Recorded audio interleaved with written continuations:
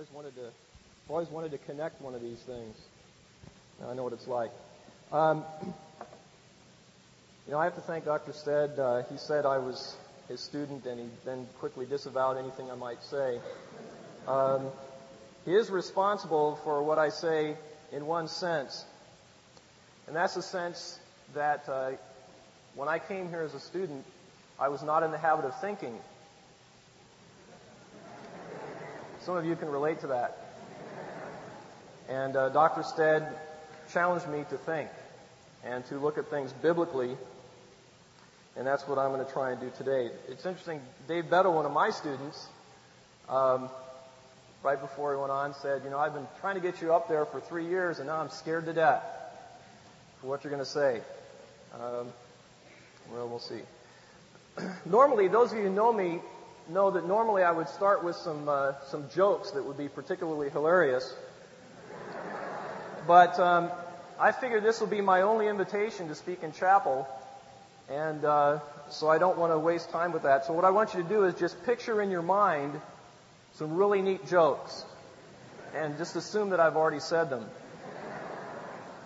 And we'll just move on. What I want to do today, rather than take a particular passage of Scripture and sort of be an expository preacher, which I'm not, and don't claim to be, what I want to do is I want to ask you some questions today. What I'm going to ask of you is, in listening to those questions, I'm going to ask you to think. And I'm going to ask you to consider. I know that's uncomfortable, but that's what I'm going to ask today, is that you listen to what I have to say and think. The topic, so to speak, of what I have to say today is this. Are you a Christian American or an American Christian? Are you a Christian American or an American Christian? And what do I mean by that? That is, which term is the essence of who you are and which is an added description? Which is an adjective, a secondary thing, and which is the essence of who you are? For example, we might see a dog and we might say that's a black dog or a white dog, or that's a furry dog or a hairless dog, or that's a dog with a long tail or a dog with a short tail. But ultimately, it is a dog. Or we might see a car and we might say that's a Ford or that's a Chevrolet or that's a Pontiac or whatever. But ultimately, it is a car. And the other part is a mere description of what it is in essence. We might say that's a tall male or a short male. That is a blonde female or a brunette female. But ultimately, what are they in essence? Are you a Christian American or an American Christian? Paul referred to himself in Scripture. It's interesting, if you look at the beginning of each of the epistles, Paul always referred to himself as an apostle or bondservant of Christ. So did Peter. So did James. So did Jude, if you look at the beginning of those epistles. And Paul deals with his national and racial background in Philippians 3, as Dr. MacArthur pointed out to us a few weeks ago. And if you recall, he refers to that ultimately as loss, as rubbish. His identity was as an apostle or bondservant of Christ. And I'm going to suggest to you today that this should be true of us in every area of our lives. Not just in some of the areas that are popularly laid out, but in every area of life, including politically. And the primary question is this. Do you think like an American politically or like a Christian? And secondly, is there a distinction? Do you recognize a distinction? Do you think like an American politically or like a Christian? And do you even see a distinction? There are two passages in the New Testament that deal in large measure with politics. And they're very well known. Romans 13 and 1 Peter 2. But I want to point out something very interesting. Turn your Bibles, please, to Romans 12. Those of us who have sat under the ministry of Dr. MacArthur know that in Romans, Paul spends the first 11 chapters laying out theology, some very important information that tells us who we are, that identifies us as believers and tells us what that means. And then in chapter 12, he says this in verse 1, I urge you therefore, brethren. Now the therefore, as Dr. MacArthur will tell you, refers to all this theology that he's just laid out to identify us as believers. And he says, therefore, and then he's going to follow the next few chapters by saying, this is how you ought to live. Here you are positionally, you're a Christian. You're a believer in Christ. Now, what does that mean? Therefore, how should you live? And he begins that in chapter 12. And we want to look at a couple of things that are very important. Would everyone stand, please, in honor of God's Word, and let's read this together.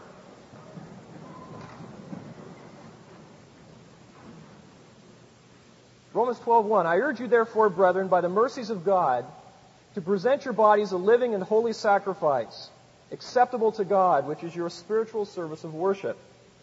And do not be conformed to this world, to this age, to this world system, but be transformed by the renewing of your mind, that you may prove what the will of God is, that which is good and acceptable and perfect.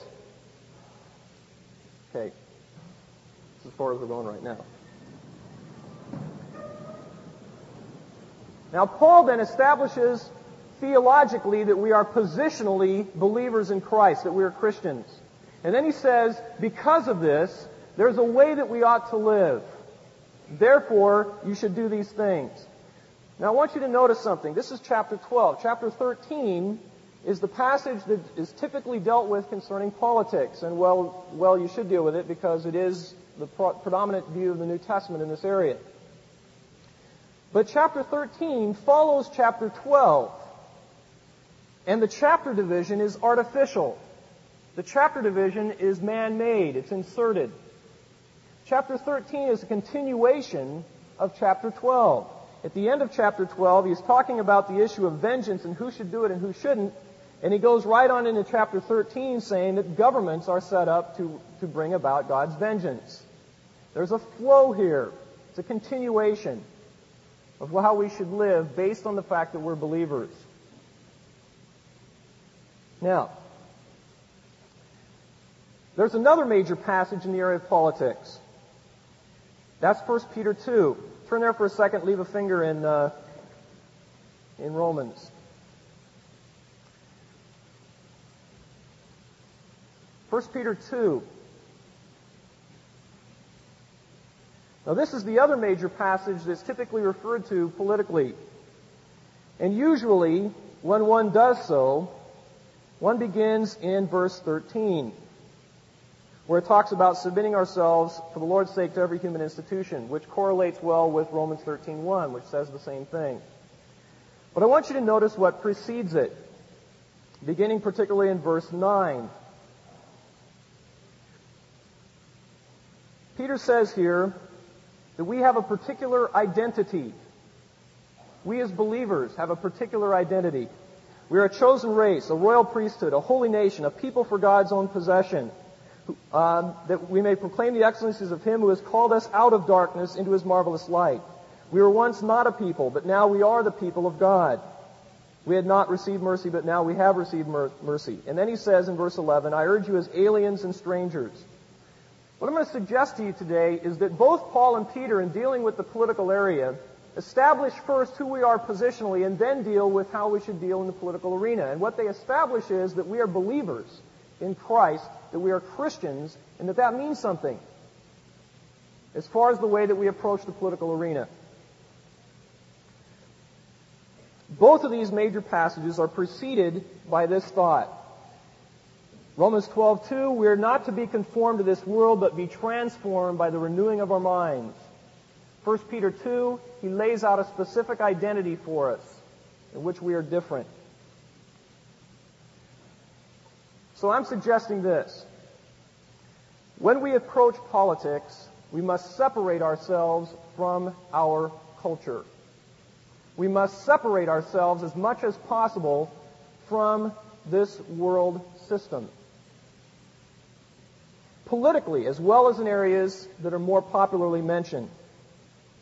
Our approach to our political situation, whatever our political situation may be, whether we live in the United States or whether we live in Iraq or whether we live in the Commonwealth of Independent States or whether we live in Cuba or whether we live in China, our approach to our political situation is to be what is listed there in 1 Peter 2, 9 through 11. This isn't the only place that Paul talks about this, or that Christ, for that matter, talks about this. In Philippians 3:20, Paul says our citizenship is in heaven. Not will be someday, but our citizenship is in heaven, Paul says. In Ephesians 2:19, he says we are fellow citizens with the saints, not fellow citizens with the other people within our national boundaries, but fellow citizens with the saints. Jesus said in John 15:19, we are not of the world, but he chose us out of the world. In John 18:36, Jesus said, my kingdom is not of this world. If it were, my servants would be fighting. In Ephesians 6:12 through 18, Paul says our struggle is not against flesh and blood, but against spiritual forces. And in 2 Corinthians 10:3 through 5, he talks about weaponry in that regard as well. In Hebrews 11, the writer of Hebrews 11:13 through 16 says we are strangers and exiles on earth. We are seeking a better heavenly country. So my question then is this. So what? We are citizens of heaven, we're fellow citizens with the saints, we are strangers and exiles, we're aliens and strangers in 1 Peter 2, we're a chosen race, a royal priesthood, a people for God's own possession, we once were not a people but now are a people. So what? Does it mean anything in our lives? And I'm suggesting to you that the placement of these passages suggests that it means something to us politically, as well as in other arenas. Now, let me ask you this. And again, as I said, I want to ask you a number of questions, and I just want you to think through these things as we go along. Don't stand up and yell the answer. Do you think with a renewed, transformed mind when you enter the political arena? Or are you conformed to this world, namely American culture, American cultural heritage? Do you approach issues biblically and judge a political ideology in light of Scripture? Or do you approach issues ideologically and then try to find or make biblical support for what your ideology teaches? Let's look at some issues. Capitalism. Does the Bible favor it over alternate economic systems? Lower taxes. Does the Bible indicate we should expect or demand them? You know, some students were concerned, and they came to me for some reason, I don't know why. Some students were concerned last spring that we had a guest speaker on campus who presented a very strong, logical argument for conservatism over a week of chapels, but didn't open the Word of God once in 3 chapels. Did you notice? Welfare, Social Security. Does the Bible have anything to say concerning those things?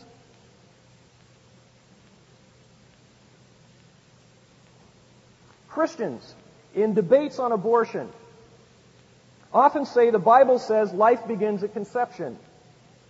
Where? The Bible never says life begins at conception. There are a number of passages where the Bible says that life begins in the womb. That's clear. Abortion is clearly wrong. It's clearly murder. It's clearly murder of a living person. But the Bible does not say life begins at conception. We take that argument from someone else's ideology and say the Bible says it. Should we do that? Should we ascribe things to Scripture that aren't there? Let's talk about education. The Bible does not teach what Christians often say, that parents are responsible for their child's education. The Bible does say that parents are responsible for the moral and spiritual upbringing of their child, but it doesn't say anything about other areas of education. So should we say the Bible says that? Does it help our cause, or do we lose credibility when someone discovers that it doesn't say that? The Bible does teach some things that we don't spend any time saying or doing, for that matter. The Bible does teach that we should pray for the government. In 1 Timothy 2, 1 and 2. In Jeremiah 29, 7. In the Jeremiah situation, it was people in exile who were oppressed and taken captive, and nonetheless God says pray for the government. Do you pray for the government? Or do you pray against it? The Bible never says to pray against it. The Bible does say to care and provide for the poor in Matthew 25 and in a number of Old Testament passages. Do we as Christians emphasize that? Or do we as conservatives say welfare is wrong, Social Security is wrong, Medicare is wrong, people are freeloading, the church should be doing this instead of the welfare system, and then the church doesn't do it? The Bible does say that we should love our enemies. In Matthew 5:44, in Luke 6:27 and 35, and a number of other passages. Do we do that? Or do we put up bumper stickers that say nuke Iraq? The Bible does say that we should obey the law in Titus 3:1. Do you obey the speed limit on the freeway?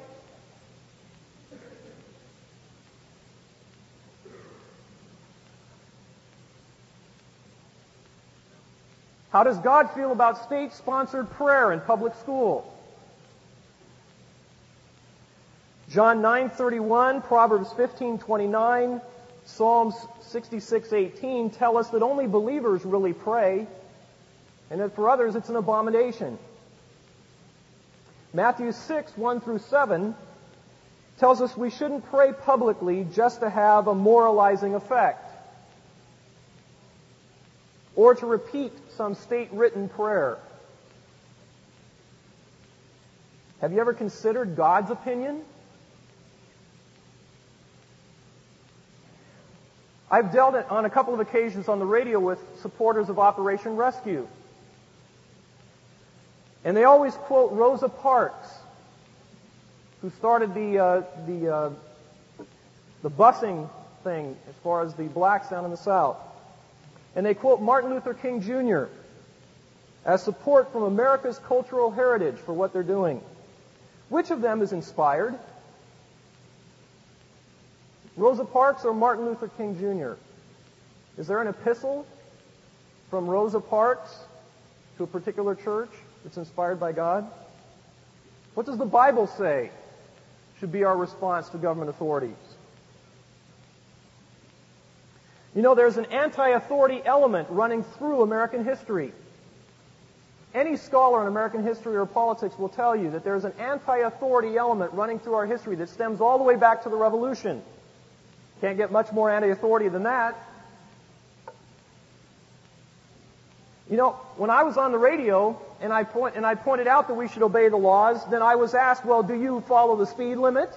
And I said, yes, I do. I drive 55 on the freeway. Whereupon the response was that I was a goody two-shoes. Here we have a perfect man.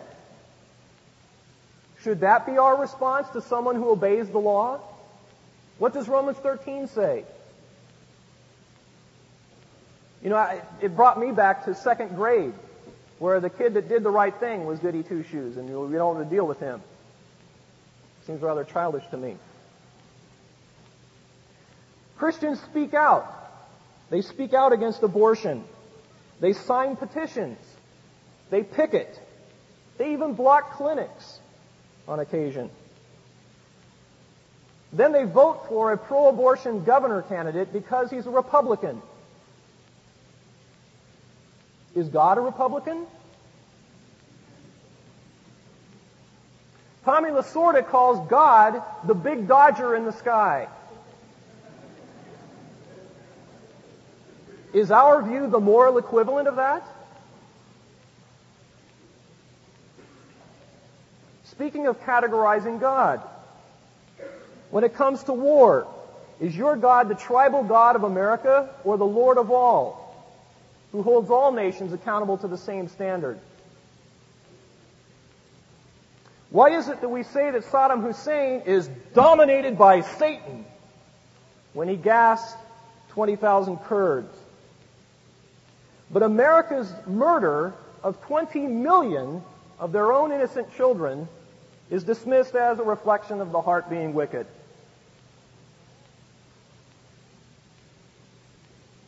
Can we really open to Psalm 2 and apply the damning part of it at the beginning to Saddam Hussein and the praiseworthy blessing part to a country that produces and promotes the last temptation of Christ and Madonna, that calls it art when someone puts a cross in a vat of urine, a country that celebrates Gay Pride Week and makes sure that the schools celebrate it too, and whose predominant religion seems to be what I have termed Opraldo Donahueism.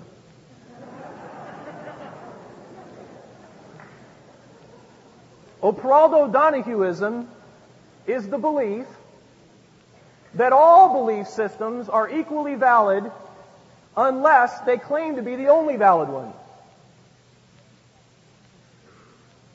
Will you agree with me that's the predominant religion of America today? All belief systems are equally valid as long as you don't step on anybody's toes and say yours is the only one. Somehow that doesn't fit with the blessing half of Psalm 2 in my mind. Yesterday we heard a tremendous message, those of us who were at Grace, from Alex Montoya. Why is it that Alex Montoya can spend an entire message invoking the judgment of God from Micah on America? Point out America's wickedness. And people shout amen. Until, excuse me. Until someone questions an American action or suggests that perhaps God might be judging America, then nationalism kicks in and they're anti-American. Unless, of course, you say that the judgment that's coming is AIDS, because that's unpopular and we don't like the people who do that anyway.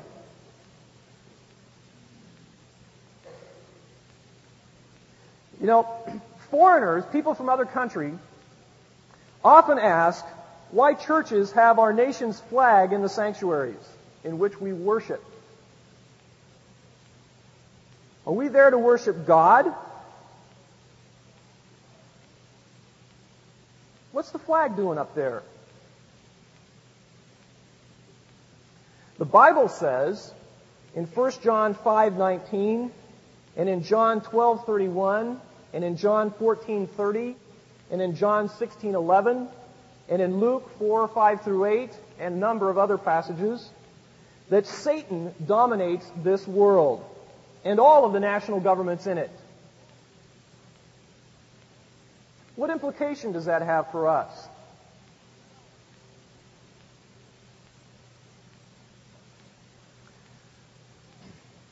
All right, let's look back at Romans 13.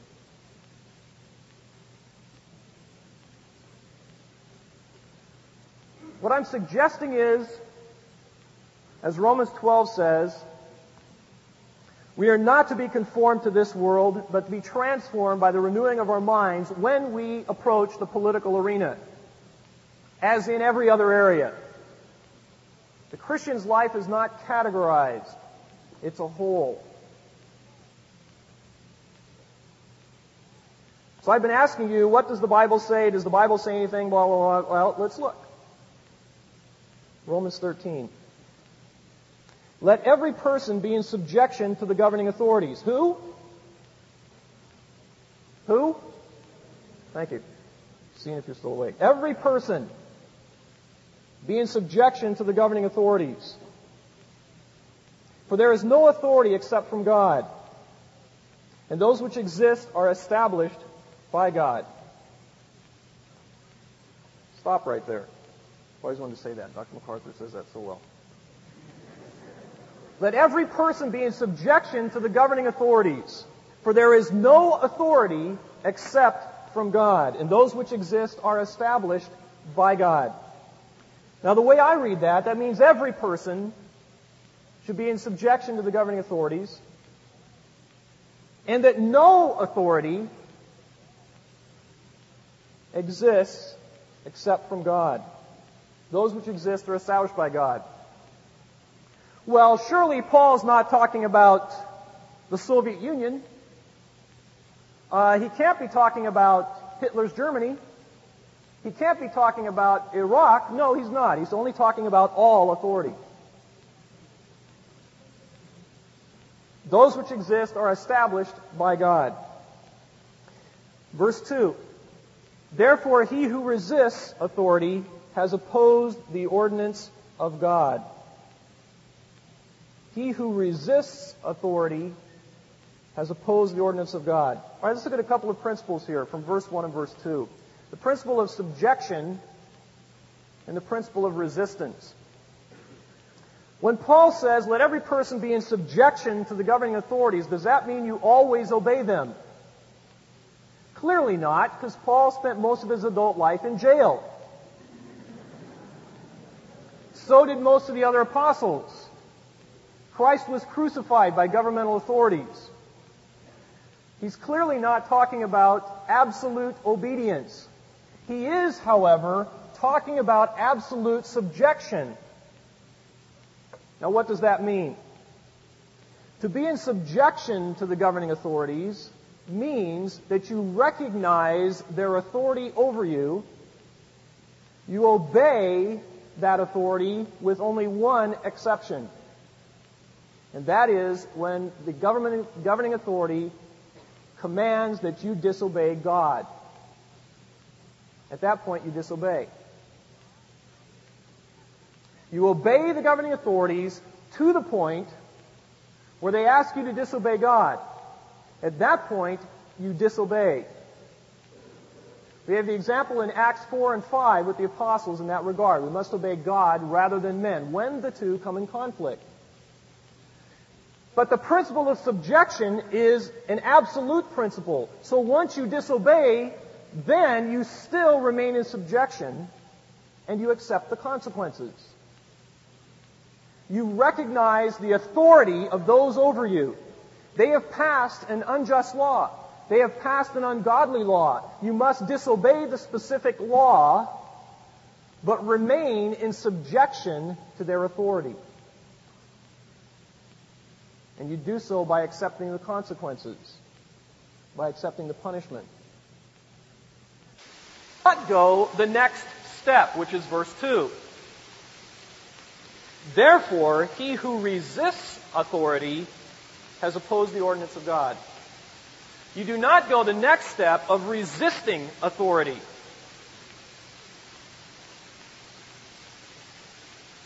Is revolution ever justified? No. Not according to God. If I disobey a law because it tells me to disobey God's law, should I go limp and make the authorities carry me away? Should I say that my name is John Doe or Jane Doe and not carry any identification so as to clog up the court system? For that matter, if the government isn't telling me I have to disobey God's law, should I be breaking another law?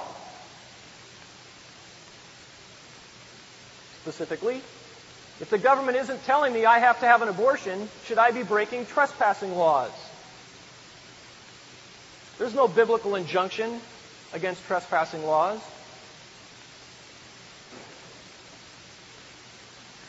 He who resists authority has opposed the ordinance of God. You resist authority, you oppose the institution that God created. And they who have opposed, verse 2, they who have opposed will receive condemnation upon themselves. Verse 3, rulers are not a cause of fear for good behavior, but for evil. If you want to have no fear of authority, do what is good, and you will have praise from the same. Now, is that always true? No, that's a principle. That's a proverb. It's a principle. Obviously, you're going to have, and Paul knew this, he wrote Romans during the time of Nero. But the principle is, if you want to have no fear of authority, do what is right. Now, verse 4, very important. Verse 4. For it, that is government, is a minister of God to you for good. Please note something. It does not say it should be a minister of God to you. There are a lot of people running around today saying, well, you know, Romans 13 says government should be a minister of God, and it's not acting well, so we can oppose it. It's not doing what God wants, so it's okay for us to oppose it, because it's not acting as a minister of God. That's not what Paul says. He says government is a minister of God. You know, God spoke in the Old Testament and referred to pagan rulers outside of His people as my servant, my shepherd. He said that about Cyrus. He said it about Nebuchadnezzar and other pagan rulers. Government is a minister of God, not should be. This is not a laundry list of things that the government should try and qualify for in order to earn our obedience. Government is a minister of God. Why? What does it do? It's a minister of God to you for good. If you do what is evil, be afraid, for it does not bear the sword for nothing. It is a minister of God, an avenger who brings wrath upon the one who practices evil. People, that's the purpose of government biblically. To restrain evil. That's it. To restrain evil. Government does that. All governments do that. All governments are ministers of God who restrain evil. Some governments do a better job than others at that. But all governments do it. Some governments participate in evil. But all governments restrain evil. You know, the former Soviet Union had the lowest crime rate in the world. For whatever else we want to say bad about them, which there would be a lot, they had the lowest crime rate in the world. They restrained evil. Government is a minister of God to restrain evil. All governments are. Now, why should we be in subjection? Paul says we're to be in subjection. Why? Verse 5. Wherefore it is necessary to be in subjection, not only because of wrath, in other words, not only because you'll get punished if you don't, but also for conscience sake, because you know it's the right thing to do. Keep a finger here, turn back to 1 Peter 2.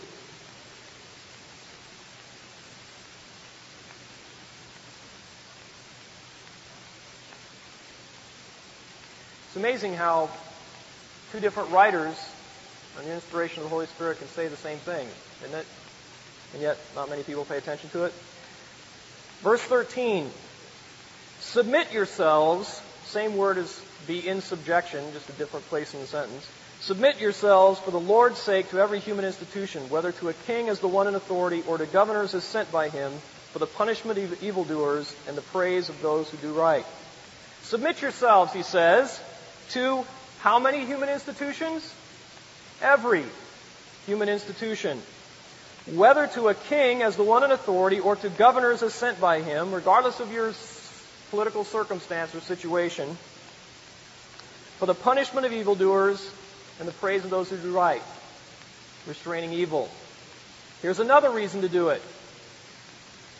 In Romans 13:5, we're to do it because of wrath and for conscience sake. In 1 Peter 2:13, we're to do it for the Lord's sake. Because we call ourselves believers, we bear the Lord's name in this world. We are the body of Christ. That's why he says in the verse before, and he's following on that idea, verse 12, 1 Peter 2, keep your behavior excellent among the Gentiles, so that in the thing in which they slander you as evildoers, they may on account of your good deeds, as they observe them, glorify God in the day of visitation. For the Lord's sake, submit yourself. Keep your behavior excellent. So they have to slander you to say anything bad about you.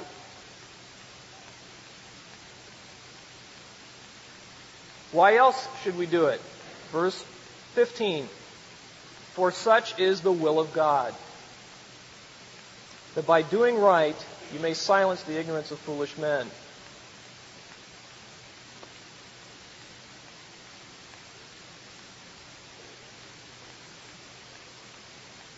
Now, Paul then says this. Go back to Romans 13. Verse 6. For because of this, you also pay taxes. For rulers are servants of God, devoting themselves to this very thing. To what very thing? Restraining evil. So support them. Pay your taxes. Render to all what is due them. Tax to whom tax is due. Custom to whom custom. Fear to whom fear. Honor to whom honor.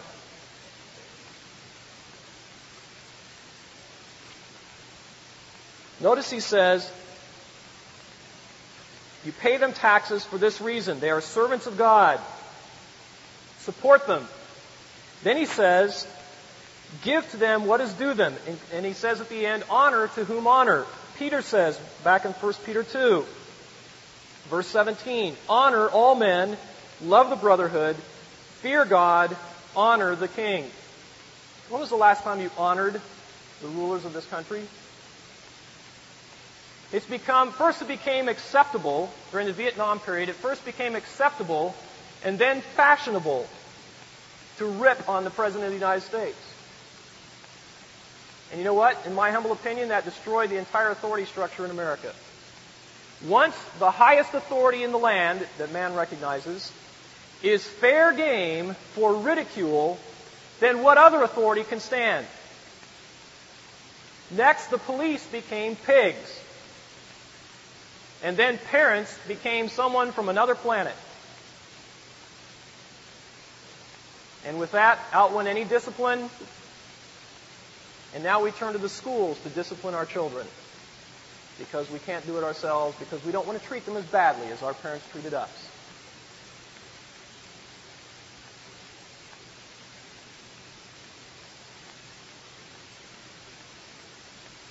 We need a renewed understanding of the church as the universal society of God's people, called to live biblically, called to call the culture accountable. The church is the one institution with the capability to challenge the culture by an ultimate standard, by a separate standard, by God's standard of righteousness and justice. When the church transcends the culture, when the church rises above the culture, it can transform the culture. The church can't transform the culture by becoming the culture. Only by transcending our culture can we transform it. But ultimately, is that our goal? No. Ultimately, our goal is to be faithful, to be obedient, and let God handle the results. Whether we make a difference or not, we should be motivated by obedience to God's Word.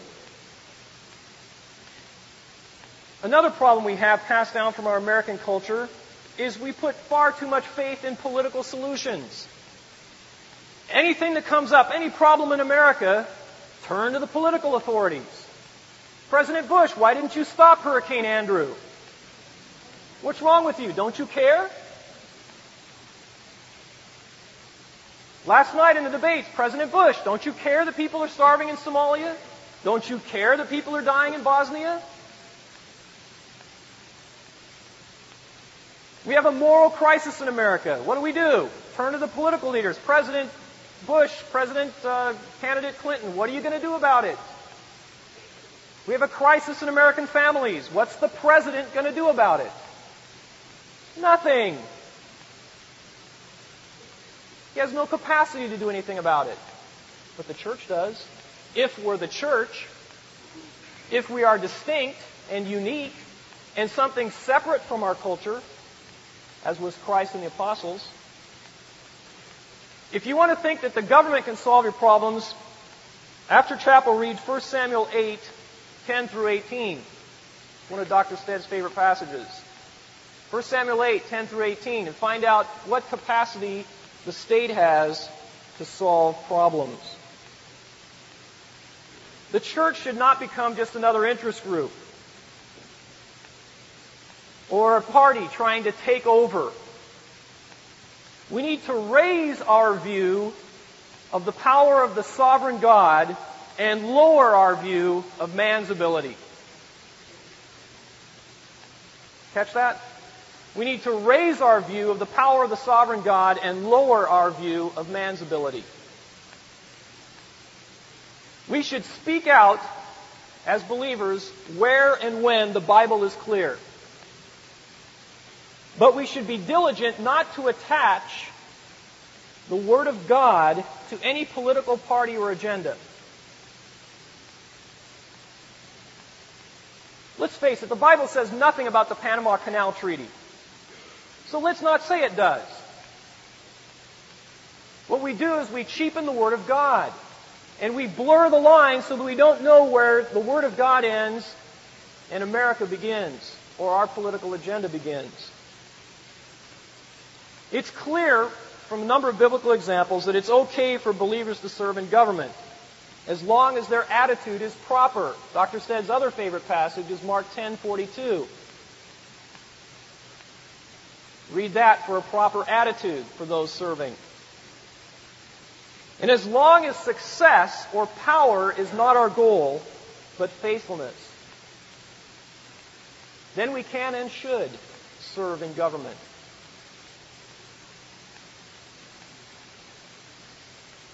You know, some will say, you know, Mr. Fraser, that was a pretty negative message. I think you could have been a little more upbeat. Others will say, that guy's anti-American. What's wrong with that guy? My response is, I'm not anti-American, I'm pro-Christ. Were the prophets anti-Israel because they called Israel to account to God's standard? Let me close with a description of 2nd century Christians, our real forefathers, in the sense that God would recognize it. 2nd century Christians, described in the epistle to Diognetus. Christians are not different, I quote, Christians are not different from the rest of men in nationality, speech, or customs. They do not live in states of their own, nor do they use a special language, nor adopt a peculiar way of life. Whether fortune has given them a home in a Greek or a foreign city, they follow the local custom in the matter of dress, food, and way of life. Yet, the character of the culture they reveal is marvelous.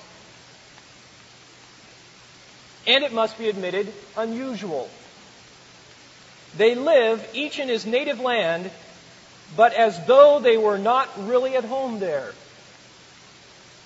Every foreign land is for them a fatherland, and every fatherland a foreign land.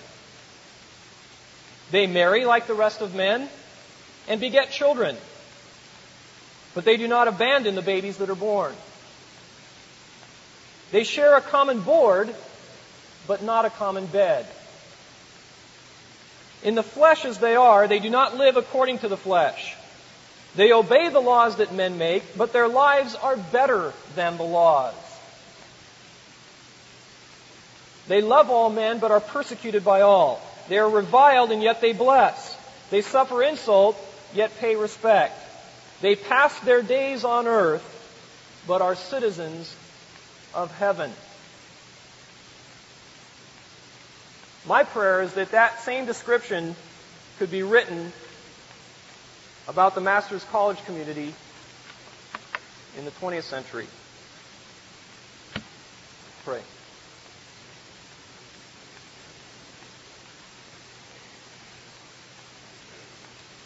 Father, we thank you for your word.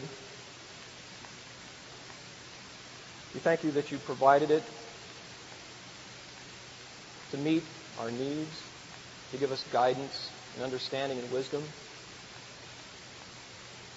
And I pray, Father, that we would learn to turn to your word first, that we would strive to develop a biblical understanding in the area of politics and indeed in every area of life, that we would understand that we are one person, not a categorized person.